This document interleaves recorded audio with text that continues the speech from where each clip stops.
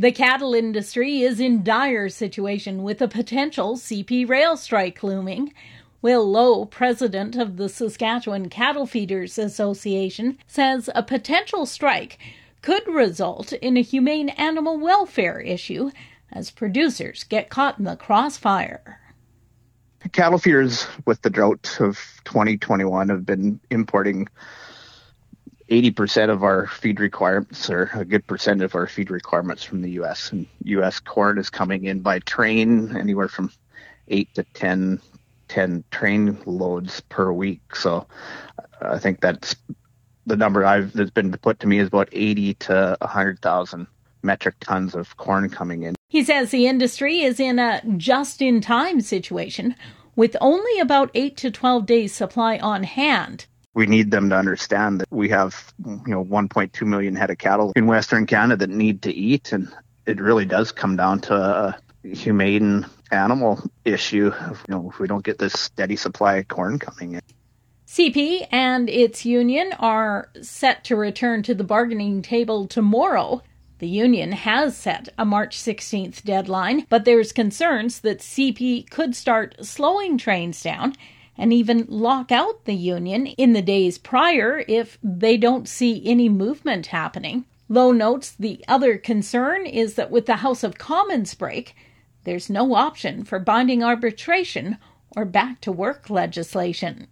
On Wednesday, the Minister of Agriculture and Agri-Food, Marie-Claude Bibeau, announcing the launch of the Supply Management Processing Investment Fund.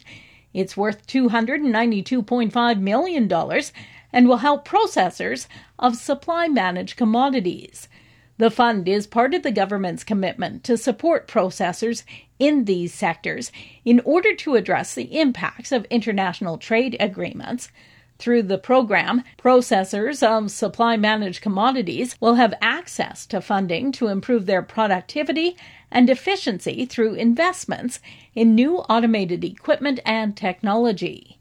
Work is also underway with supply-managed sectors to determine full and fair compensation for the impacts of the Canada-United States-Mexico agreement within the year.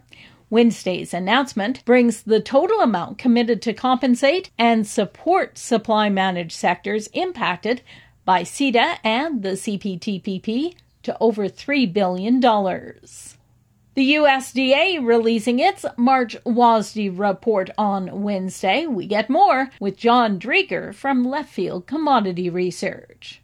The biggest factor is what's going on in Ukraine and what does that mean for the grain shipments out of the region. And so from a USDA perspective, they lowered wheat exports out of both Russia and Ukraine. Now, one of the things we have to remember is the vast majority of the exports out of those countries move kind of, late summer, fall, early winter. So it wasn't a dramatic decrease in exports just because of the seasonal nature of that movement. But they did lower shipments out of that region and more exports out of, for example, Australia and India to partially make up for it, maybe some lower imports.